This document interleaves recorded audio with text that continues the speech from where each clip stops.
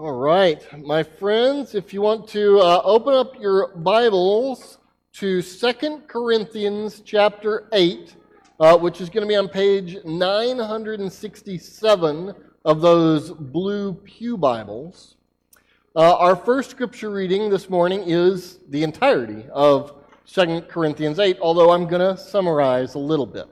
Now, just to set the scene, Paul has been sharing about the Christian ministry and how all the Corinthians, all Christians are called into ministry and are to be about ministering to the people, ministering, yes, to the Lord, that is a thing, and ministering because that's the call God has on our lives.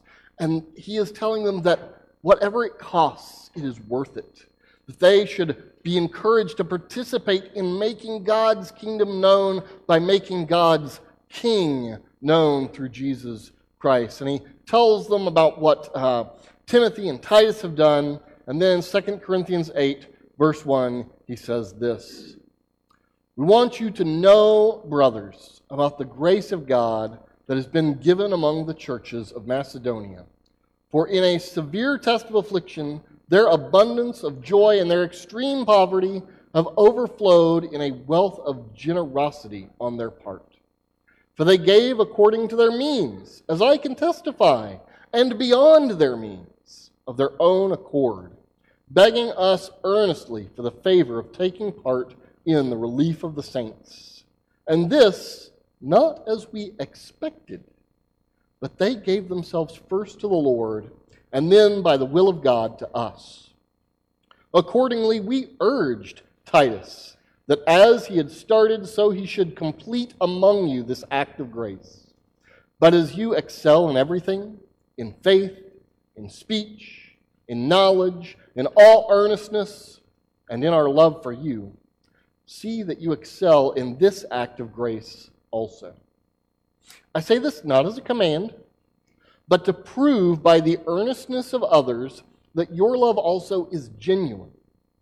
For you know the grace of our Lord Jesus Christ, that though he was rich, yet for your sake he became poor, so that you by his poverty might become rich. And in this matter I give my judgment. This benefits you, who a year ago started not only to do this work, but also to desire to do it.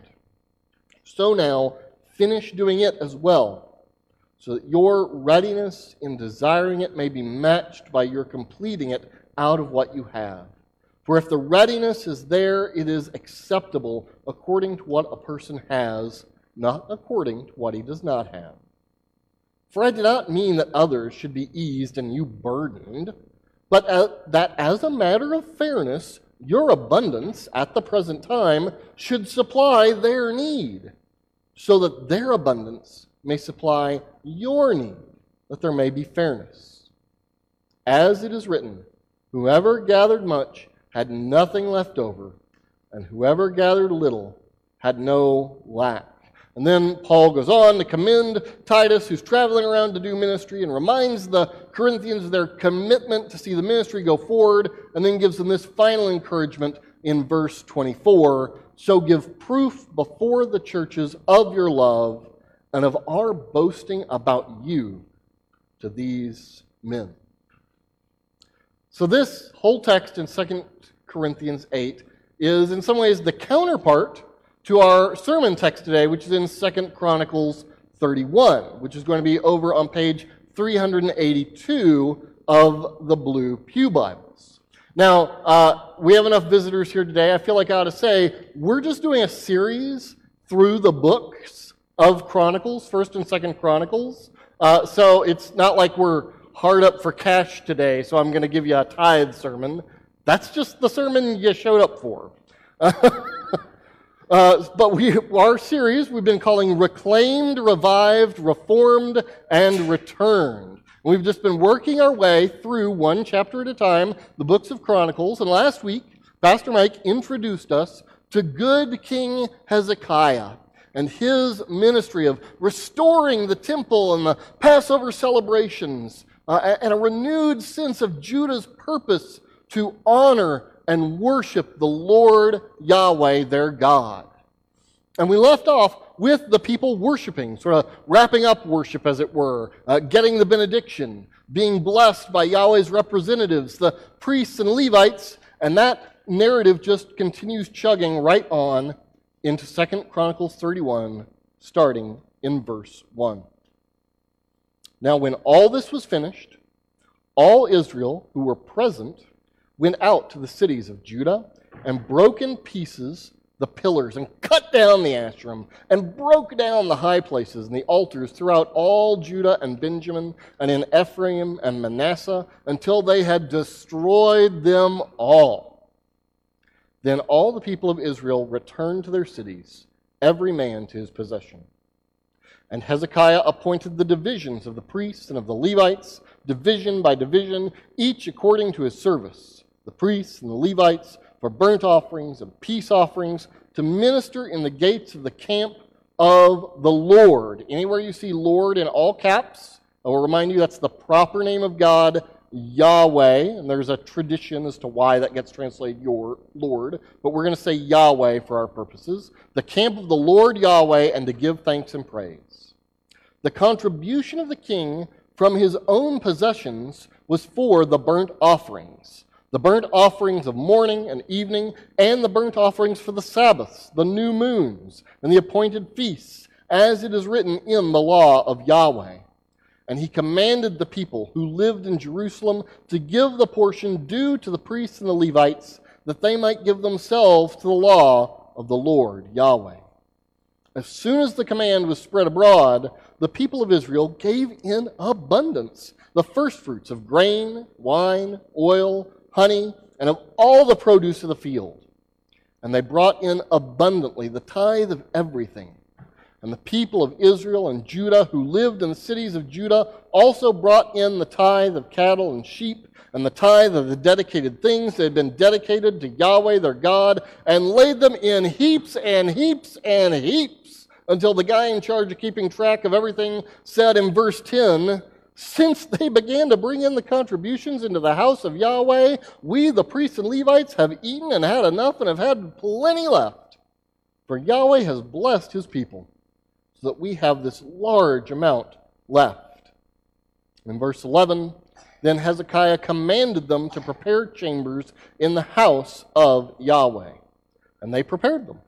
And they faithfully brought in the contributions, the tithes, and the dedicated things.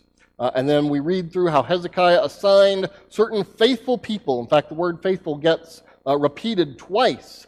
Faithful people to be over the divisions of priests and Levites, to get temple worship going the way it's supposed to go, with priests and Levites appropriately taken care of through all the tithes and offerings. And after all that description, the chronicler tells us in verse 20, thus Hezekiah did throughout all Judah, and he did what was good and right and faithful before the Lord Yahweh his God.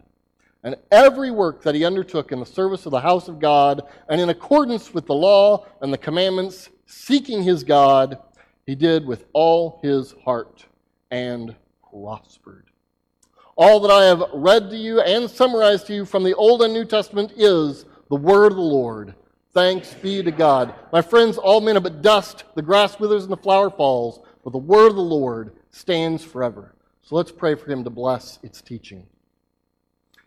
Father, as I prepare to preach, guard my lips, and where I need to say something other than I've realized, give me words, O Holy Spirit, and use those words that you have led me to minister to this congregation and to help us all walk with you.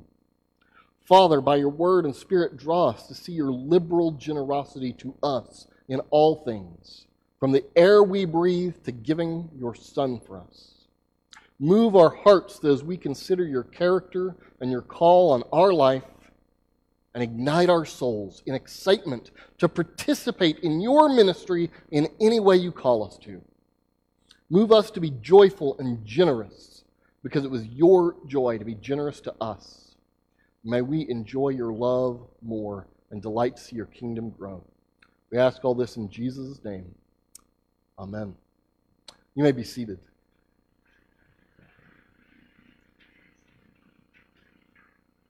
So, everyone who is a Christian, at some level, delights to see God's kingdom growing. Because, He saved us. And we even long to be a part of seeing God grow His kingdom. But working for God's kingdom can seem to some of us like special work. Some of us can think that participating in God's world rescue operation is something that, professional Christians do. And so some of us keep ministry at arm's length so that people with MDivs and ordinations can go do it. Whether it's because we're afraid we're not good enough or we're afraid of messing things up, we hesitate to participate in ministry. But I am telling you, every person, every Christian in this room right now is called to ministry. You are called to ministry. And you are called to ministry. And you are called to ministry. And you are called to ministry. MDivs and ordinations do not make Pastor Mike or I or the elders or the deacons any different than anyone. Right? The Roman Catholics got it wrong. There is no magical change when the ordination vows get said. We are still just as sinful, still full of conflicted hearts, constantly sinning and struggling and doubting and failing as any of y'all. That's the truth. And we often don't know the right things to say, and we do the best we can, but our ministry just isn't always good enough. And not quite good enough is all any of us can be called to, because it's all any of us can do. So my friends, you don't need to fear joining us in ministry, because God's kingdom has never been something brought about by a special class of believers. And God's kingdom has never been brought into being by perfect people save the Lord Jesus Christ alone. And if you've been paying attention to all the adulterers and rapists and robbers that we've been looking at as the people teaching us how to walk with Jesus the last few months, you would know that most of these people are way worse than you, and they're famous. So imagine what God must be calling you to. I don't say that entirely tongue-in-cheek, by the way, although it came across that way. But all of us are called to imperfectly take part in God's world rescue operation. And God is pleased to use us despite ourselves. Now, as we're going to see in this passage, do ordination and education matter? Yes, they do. Priests and Levites and pastors and elders and deacons are God's creation. It was God's idea, and the offices are given to specific people. But as Paul makes clear in Ephesians 4, verse 12, God gave the people in all the offices, the apostles, the prophets, the evangelists, the shepherds and teachers, to equip the saints for the work of ministry, for building up the body of Christ. The office holders were never meant to be the ones doing ministry. And so if we are doing the ministry and you're not, we have failed. I got a chuckle, so I'm going to say it again. If we're doing the ministry and you're not, we failed. God's kingdom has always been what people in our denomination sometimes call a grassroots movement, with everyone in His kingdom participating and contributing in their own unique and significant ways. Yes, even you. And yes, even you.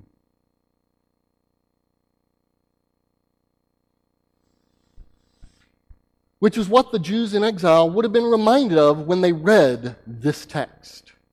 Many of the Jews in exile were wondering if God's kingdom would ever be brought about. Maybe the temple in Jerusalem was up and running again when this was written. There's a little bit of Was this written in the 400s or the 300s, Second Temple Judaism? If you don't know what I'm talking about, it's okay. Just know that some stuff happened that maybe was up or running or not. But most of the Jews weren't thinking about that. They were just trying to eat day in and day out. And they were waiting on their Messiah, not sure whether they had any role to play or not. And the chronicler is recounting this story for them to say, yes, you do. Now, their Messiah, our Messiah, Jesus, is the power that has overcome all worldly powers. And only Jesus could and can usher in the kingdom of God. But we have a role to play. They had a role to play. And 2 Chronicles 31 is all about all the people of Israel getting in on ministry. Because all Christians are called to ministry. And in this passage, we see three ways that the people then and now are invited to be a part of building God's kingdom. 1, participation. 2, offerings. And 3, organization. And there's more than that, but those 3 make a really fun acronym for those that are still 5 like me. Good. Some of you are still immature, and I'm thankful for that. First, participation. Now, when all this was finished, all Israel who were present went out to the cities of Judah and broke in pieces the pillars and cut down the Asherim and broke down the high places and the altars throughout all Judah and Benjamin and in Ephraim and Manasseh until they had destroyed them all. Then all the people of Israel returned to their cities, every man to his own possession. When the worship was done, it was time to get to work doing ministry for all Israel, all the people. And I will just give you the reminder, the church is Israel today. So anything that applies to all Israel applies to us, Christians.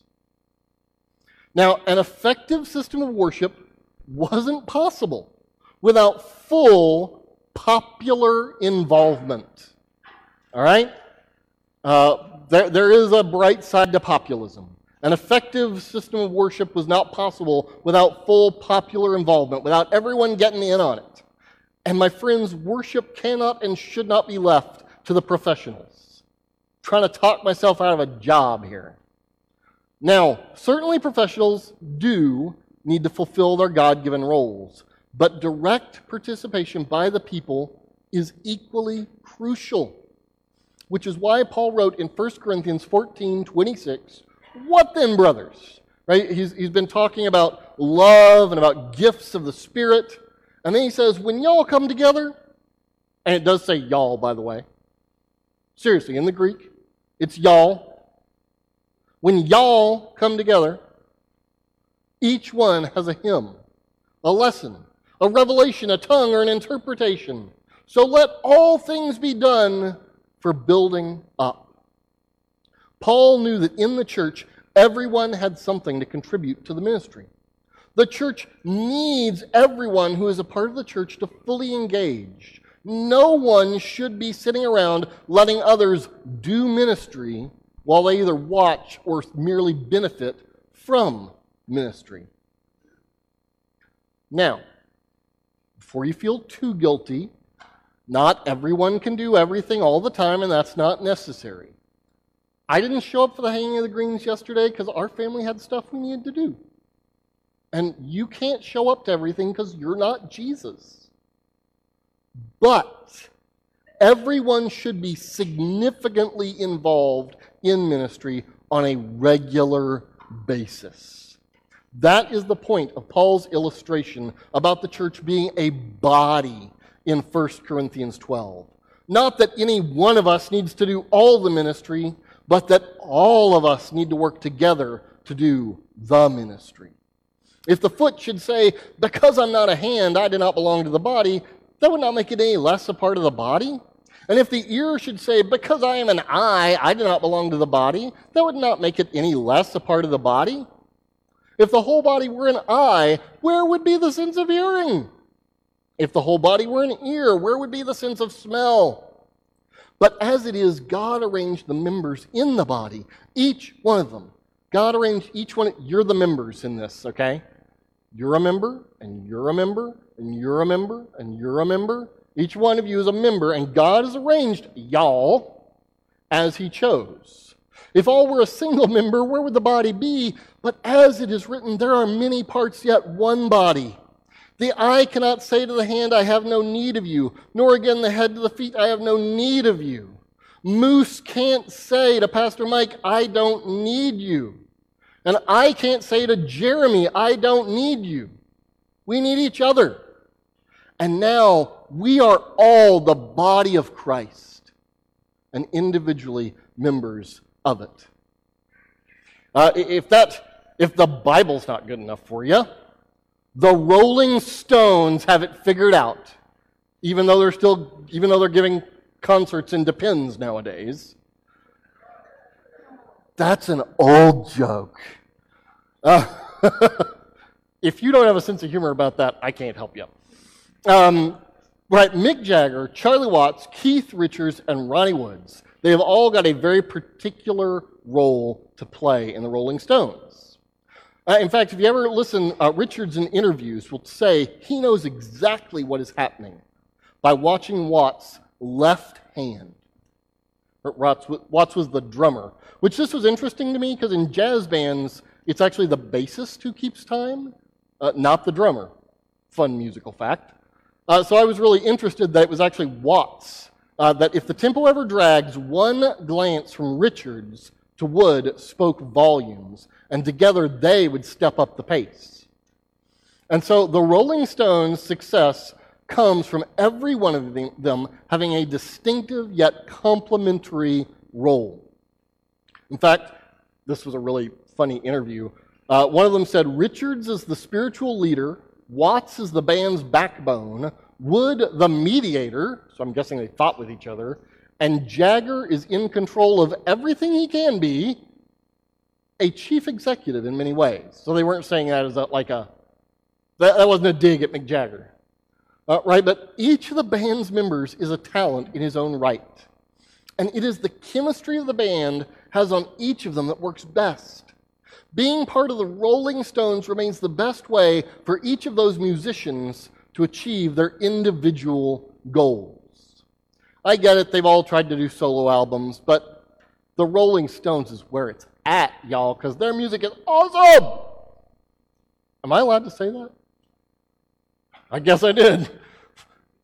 And my friends, the best teams and the best churches are those who combine individual drive with understanding the importance and power of the team. So where are you ministering? Where are you involved with? Is there a ministry you wish we had? Go make it. Recruit some other people here in the church and say, hey, I've got this dream that we do this. And if you get 2, 3, 4 people being like, yeah, y'all do it. Send the session, I'm not on the session, send the session a note that you're doing it, you know? They will cheer you on and seek to equip you because that's what they're here for. Recruit people, schedule the building, whatever, and get after it. Or if you're not an organizer, find out about the ministries that already exist. Ask around, get pointed to something.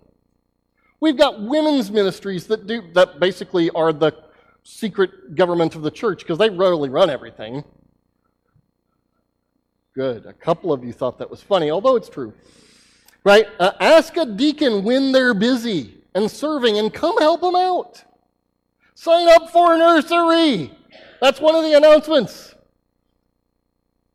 All right, I've been warned that you shouldn't say your opinion from the pulpit, so I'm going to step over here. It is my personal opinion that everyone that can pass a background check should be in the nursery, whether they like kids or not. Now, just like once in a blue moon on the rotation, but if every one of us would get on the nursery rotation, we wouldn't have any problems, and you'd only have to do it like once every 6 months. My personal opinion.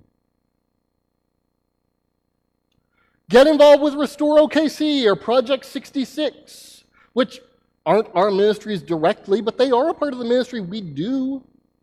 Get involved in ministry, friends, because we all need to contribute to the leadership of Heritage. We all need to contribute to the leadership of Heritage by getting others involved with us in doing ministry and inviting others to join us. Participate. But second, all Christians are called to ministry through their offerings. And yes, this is the tithes part of the sermon. But tithes are a biblical thing. We didn't make this up as a cash grab. It's been around since God gave us the law. And they have a purpose. Verse 2 says, our offerings enable God's people to give thanks and praise. And here, King Hezekiah himself sets the example. Because in verse 3, it says that he made a humongous contribution. Also, the priests and Levites, that's the pastors, elders, and deacons, can give themselves to the law of the Lord.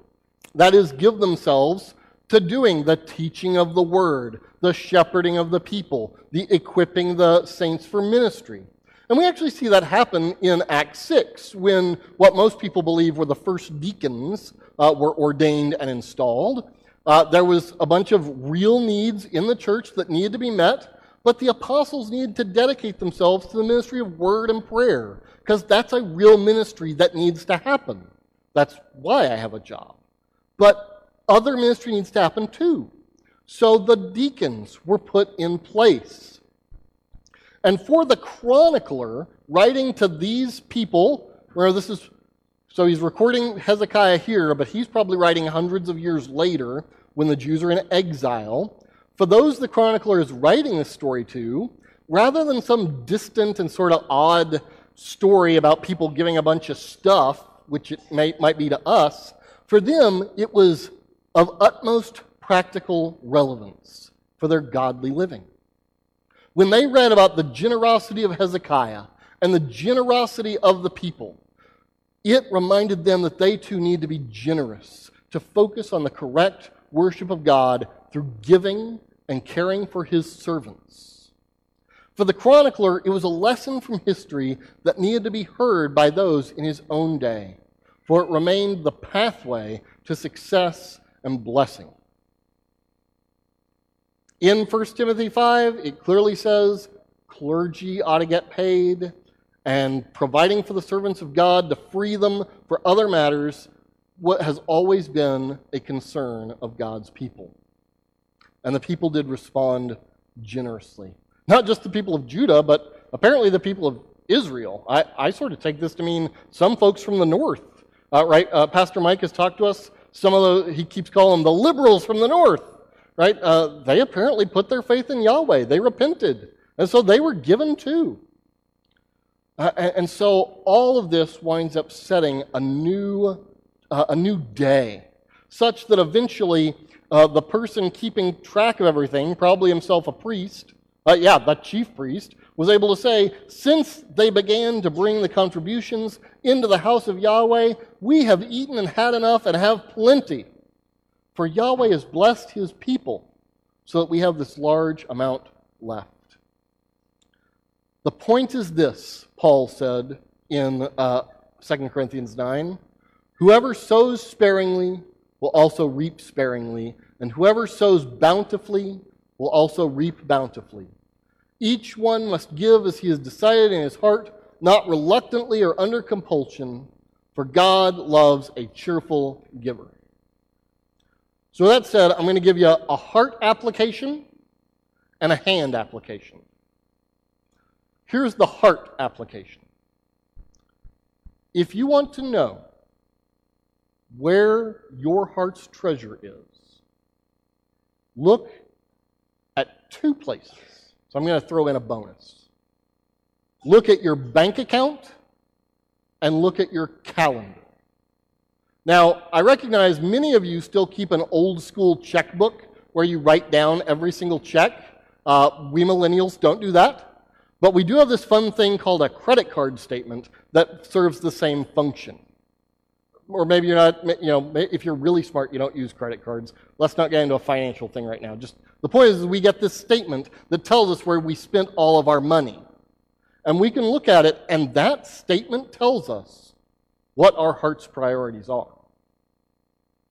And second, we can look at our calendars. Our calendars tell us what our priorities are. How have we been spending our time?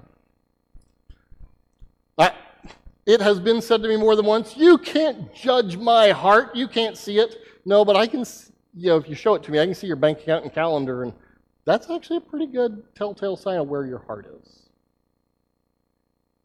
All right, the hand application, give generously. Now, many will say that the 10% tithe should be the baseline of Christian giving, and that sounds good to me. I'll tell you, I actually researched this a lot this week, and there's sort of a lot of opinions from a lot of smart, godly people on this, so I am really hesitant to lay down the law on anything. But especially considering that there were actually 3 tithes overall in the Old Testament law, which meant that most people were giving near 25% of their total income in tithing. I just raised the bar a little bit, didn't I? And I will say, for those of you who are utterly broke, there were adjusted tithes that were not that for those of lower income.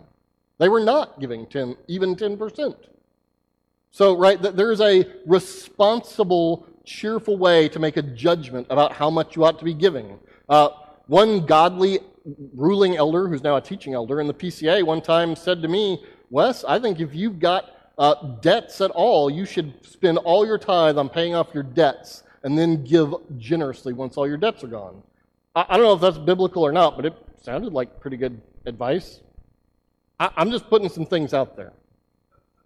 But the point is this.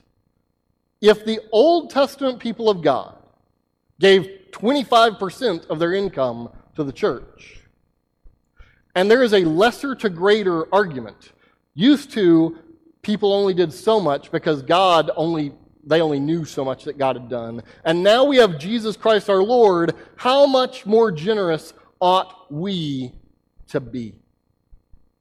Giving generously to the church, to one another, and to the kingdom of God is absolutely God's will. So my challenge is 10% of the church being a good baseline. If you got some extreme debts, maybe talk to an elder, get some wisdom. Maybe there's some wiggle room.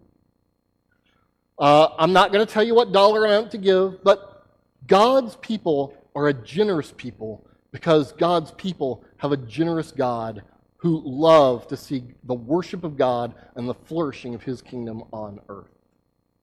So participate in ministry, give your offerings, your tithe to ministry, and then participate in the organization of the ministry.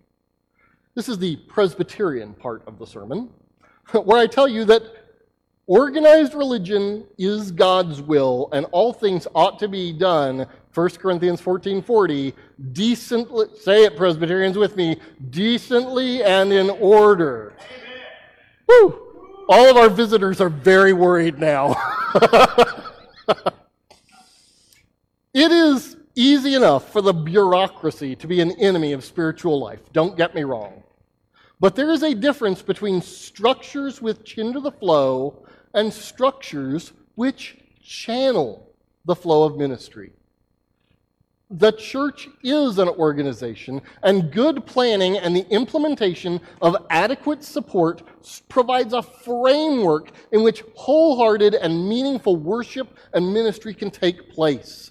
And so, in verses 11 through 19, Hezekiah does a whole bunch of administration.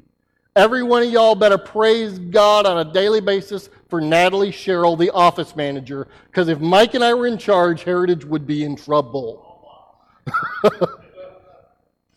So Hezekiah prepared the storerooms to receive the gifts And all these officials were appointed to collect and distribute them and look over everything.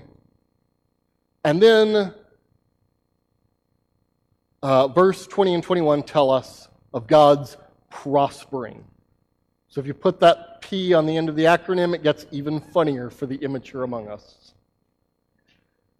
Thus Hezekiah did throughout all Judah, and he did what was good and right and faithful before Yahweh his God, and every work that he undertook in the service of the house of God and in accordance with the law and commandments, seeking his God, he did with all his heart and prospered.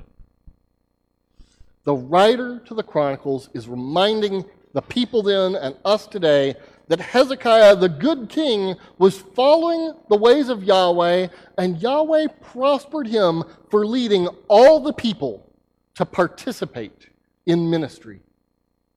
And generally speaking, guys, our churches will prosper more and more when all people fully participate in ministry.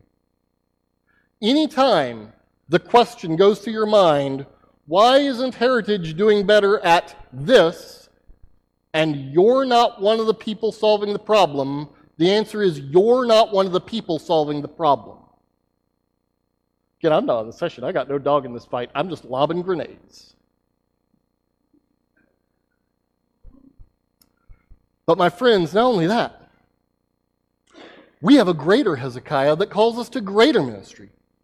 Right? The author of Chronicles is making the point that Hezekiah is the king in the line of David and Solomon, who defined the hope of the kingdom to come, but we have an even greater king than Hezekiah, Solomon or David, who is still of their line, Jesus Christ. Christos itself means the Messiah or Mashiach, which could also be translated the King. This is Christ the King Sunday. Jesus the King, who has torn down and is tearing down all the idols of the world, who actually says that we can have peace for he has overcome the world. And he has blessed us beyond all we deserve by giving us his grace. This is the grace of our Lord Jesus Christ, that though he was rich, he is the God who owns a cattle on 1,000 hills, yet for your sake, friends, for my sake, he became poor, so that you by his poverty might become rich. That's not about money. That's about owning the universe. That's not about God giving you a good job and a big house. That's about God making you a king or queen right alongside Jesus on the day he returns. Oh, it's way bigger and better than anything money can offer or buy. And if you have heard some part of these promises at times, if you've even believed in this, sort of, but have wandered away, if you have done heinous things, committed terrible sins, if you don't deserve a thing from God because you've worshiped false gods while spitting in Jesus' face, or if you've merely been an apathetic Christian coming to church but never participating in ministry, looking for God's blessing while never contributing, here's what I have to say to you today. Believe in the Lord Jesus Christ, and these promises are yours. You will always be welcomed by God, no matter where you've been in exile. We will always be welcomed by God, no matter how little we've done for the kingdom, when we repent and believe in Jesus as our Lord. We will always be celebrated, no matter what idols we've set up and worshipped, no matter what sins we've committed. For we are Israel, and the promise still stands. If my people who are called by my name humble themselves and pray and seek my face and turn from their wicked ways, I will hear from heaven and will forgive their sin and heal their land. We don't deserve it. We cannot earn it. But Jesus gave up the full riches of eternal heaven so he could lavish us with everything that is his own, by taking all of our debt for sin upon himself at the cross. and being raised again for our justification. And my friends, that is a real thing. Because Jesus didn't just spiritually get raised up. It's not just some blessing when you go to heaven. It's going to be a real, pleasurable, feast-giving, goods-giving blessing. Because Jesus rose again from the dead, body, blood, bones, toenails, and hair. And when he returns again, he says, you will be also. If you've died, otherwise you will be raised up into a cloud and join him as you are made a king or queen over this world at Jesus' side. But until then, God is able to make all grace abound to you, so that having all sufficiency in all things at all times, we may abound in every good work, doing ministry. God's blessing is never granted on a quid pro quo basis, as a reward or right, but the guarantee that God is going to bless us is found in God's overflowing love for us in his own character. And as Jesus was just trying to give people a picture of what is to come, he took 5 loaves, and a couple of fish, and they became baskets and baskets of bread and fish. That was a sign of how much plenty we will have when Jesus returns again. And Jesus told them, everyone who has left house or brother or sister or father or mother for the sake of my name will receive 100-fold and will inherit eternal life. Whatever it costs to follow Jesus in this life will be rewarded more than you can imagine. If the people of ancient Israel responded to the simple call of good King Hezekiah, how much more ought we to respond to that good news? That the greater David, Jesus Christ, the God of the universe, has lavished us with his grace. My friends, 2 Chronicles 31 is an invitation to know God through his grace and be a part of his world rescue operation by participating, serving, and giving generously to ministry because of the one who was generous to you first. And that's good news. Let's pray. Father, we thank you that we have promises of greater blessing than we can currently imagine. Holy Spirit, use those promises to give us hope, to give us a vision, to give us comfort for those of us who are suffering and who are lacking and who are in need. And use that hope and seeing how generous you've been to us to drive our hearts to overflow with joy, such that as our cup, as the psalmist in Psalm 23, his cup overflowed, our hearts would overflow in generosity, abounding, because we know that in you we have sufficiency in all things. And knowing this good news, may we abound in good works. We ask in Jesus' name. Amen.